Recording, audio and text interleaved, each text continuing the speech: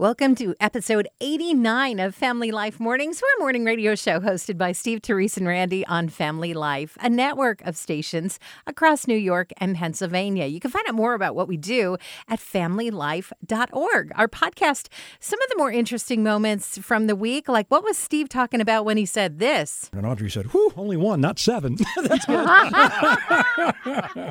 Stick around to find out. Are you just starting your day? Well, so are we.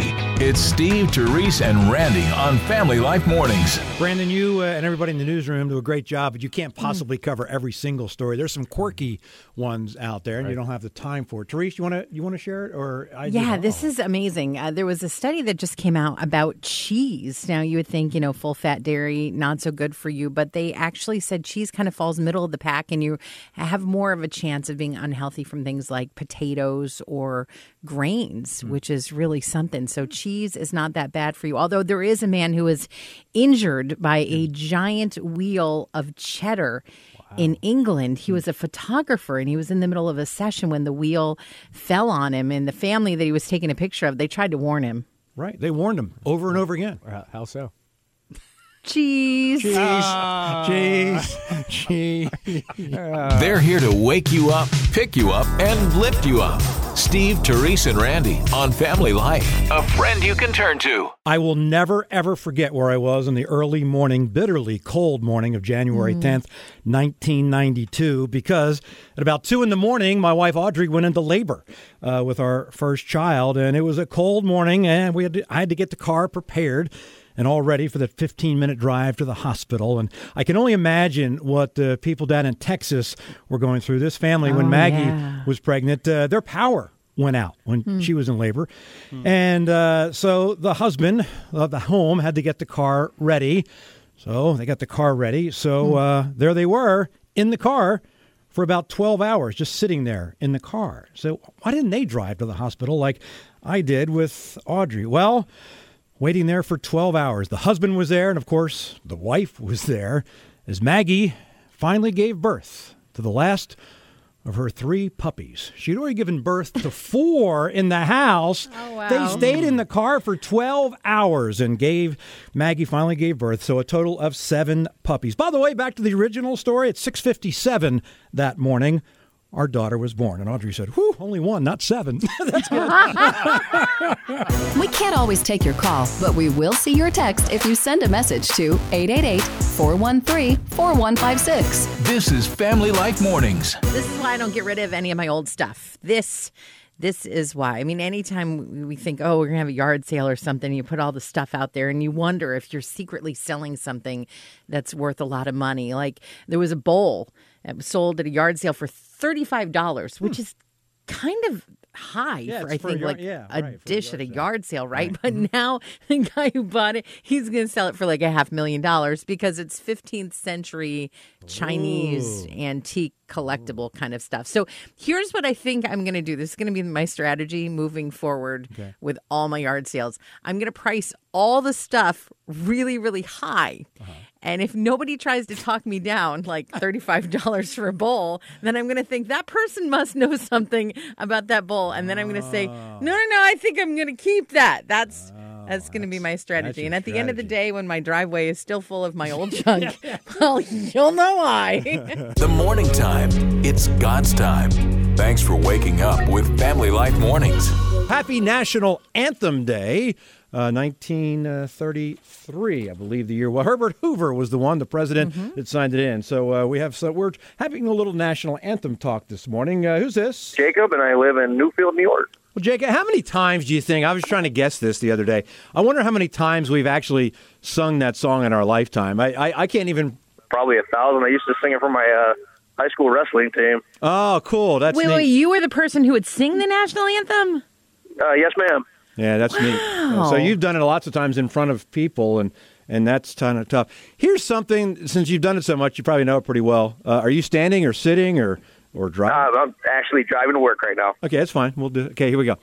Can you just like you were reading from a book without singing, because you've sung it many times, just read the words to me. Just say the words in your speaking voice. Go ahead. Start right now. Oh, say can you see by the dawn's early light what so proudly we hail at the twilight's last gleaming.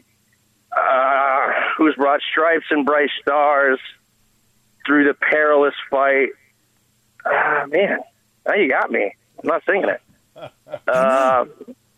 As You much, can't I know. say it. You can sing it, but you can't say it. As much as you've sung it, especially in front of people, and probably done a great job, yeah, that's always amazed me. I couldn't do it either. I mean, I think it's because he's sitting down, if I'm going to be honest. I think if you were standing up and there was a whole crowd around you, it would be Hey, different. could you go home and put your wrestling outfit on, and then maybe that'll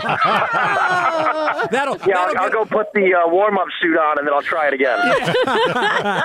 Hey, thanks for playing. You've been Fun great. conversation, good music, and something to think about. Family Life Mornings. So you're fixing yourself a sandwich and you realize, oh man, the stick of butter is still in the fridge. I don't know about you guys, but when I try to spread butter right out of the fridge, it really doesn't work. Oh, you put butter on a sandwich? I know. I was like, what kind of sandwich are you making? Oh, sorry. You don't put butter on sandwiches? Never in my life. But go ahead. No. Okay. This is going in a whole different direction. Okay. Well, you know what it's like when you want to spread butter and the butter is solid. Maybe on It's toast. cold. Yeah. Okay, on toast. Yeah. All right, Okay. let's back up. Now we're talking toast, okay? But the butter is cold and it won't spread. Well, here's a great idea. Literally, a great idea. Get out the cheese grater and use it on your butter. You can start shaving off the butter, and it's easy to spread. It melts a lot quicker, gets softer faster, and it's something that I just recently tried, and it really works. I think the key question in this whole thing is what sandwich do you put butter on? Tuna fish. And you thought my peanut butter, tuna, and turkey was weird? I butter 2 sandwiches. 2 sandwiches? Peanut butter and butter is like the best sandwich on earth. Uh-huh.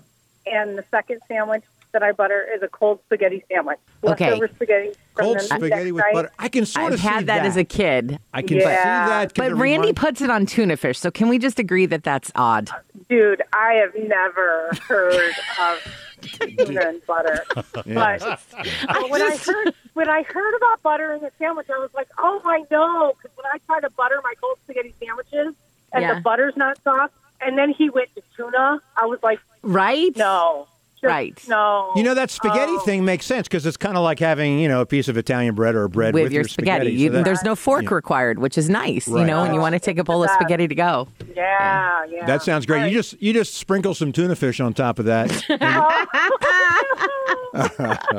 If you stick around long enough, this will all start to make sense. It's Family Life Mornings with Steve, Therese, and Randy. We have our ergonomic keyboards and our stand-up desks, and now you can exercise while you work. So your computer and your monitor and your phone are all up high, so you stand, but you stand on a trampoline.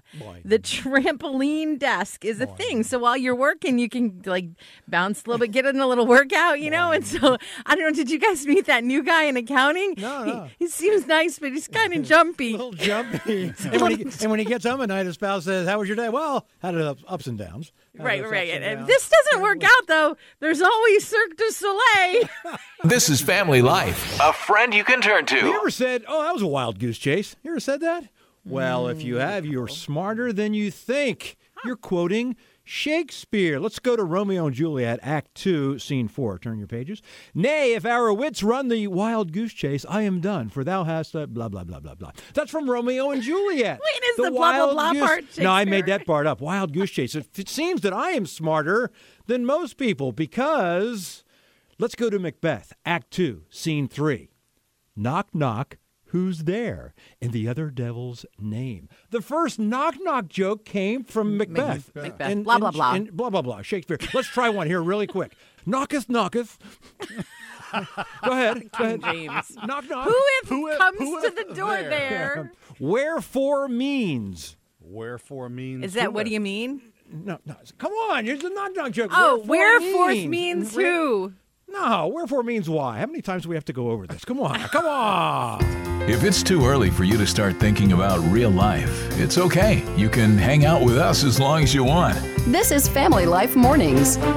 I love thank you notes. I don't know. There's just something about somebody showing gratitude. I just love thank you notes. So the other day I got curbside pickup at the pet store. We needed some dog food, and I found out that you can just order it online, and then they will bring the big, 50-pound bag right out to your car and put it in. And so I just do that because it's easier. And on the bag, when I got home, I found a thank you note. Nice. And I was like, I love this. But it was so clever because it said, thank you for your order. We enjoyed fetching it for you. I see and what I was they like, did there. Yeah, that's fetching. so cute, right? Yeah. And then I got to thinking about other businesses. And if they were to write a thank you note, you know what it would say. Like if it was a bakery, maybe it would say, we enjoyed serving you. Thanks for letting us rise to the occasion. I see a right? pattern here. I see a pattern. So John texted us and said, if you had a tree trimming job done at your house, say, I don't know how to thank you. I'm stumped. Clever. Oh, hi there. Who's this? This is Jude from Norwood. Be for a fruit and vegetable stand type thing. And so if they delivered, they could put a note on saying, we're so glad we could do this for you. Orange you. And then, but the second part is, aren't you glad I didn't say banana? Because you got to put that in. Exactly. You got to. Because 3 hosts are better than 1, or 2 for that matter. This is Family Life, and we are a friend you can turn to. Therese, you've made my life easier. I've enjoyed your tips from Therese over the years. Oh. And the number one was the blender one. You know, when I make a smoothie, and I tend to make it with peanut butter, and then you go to clean it up afterwards, and I'm like, oh, what a mess that is. Until you said, just put water and soap and turn on the blender again. And it cleans it right up.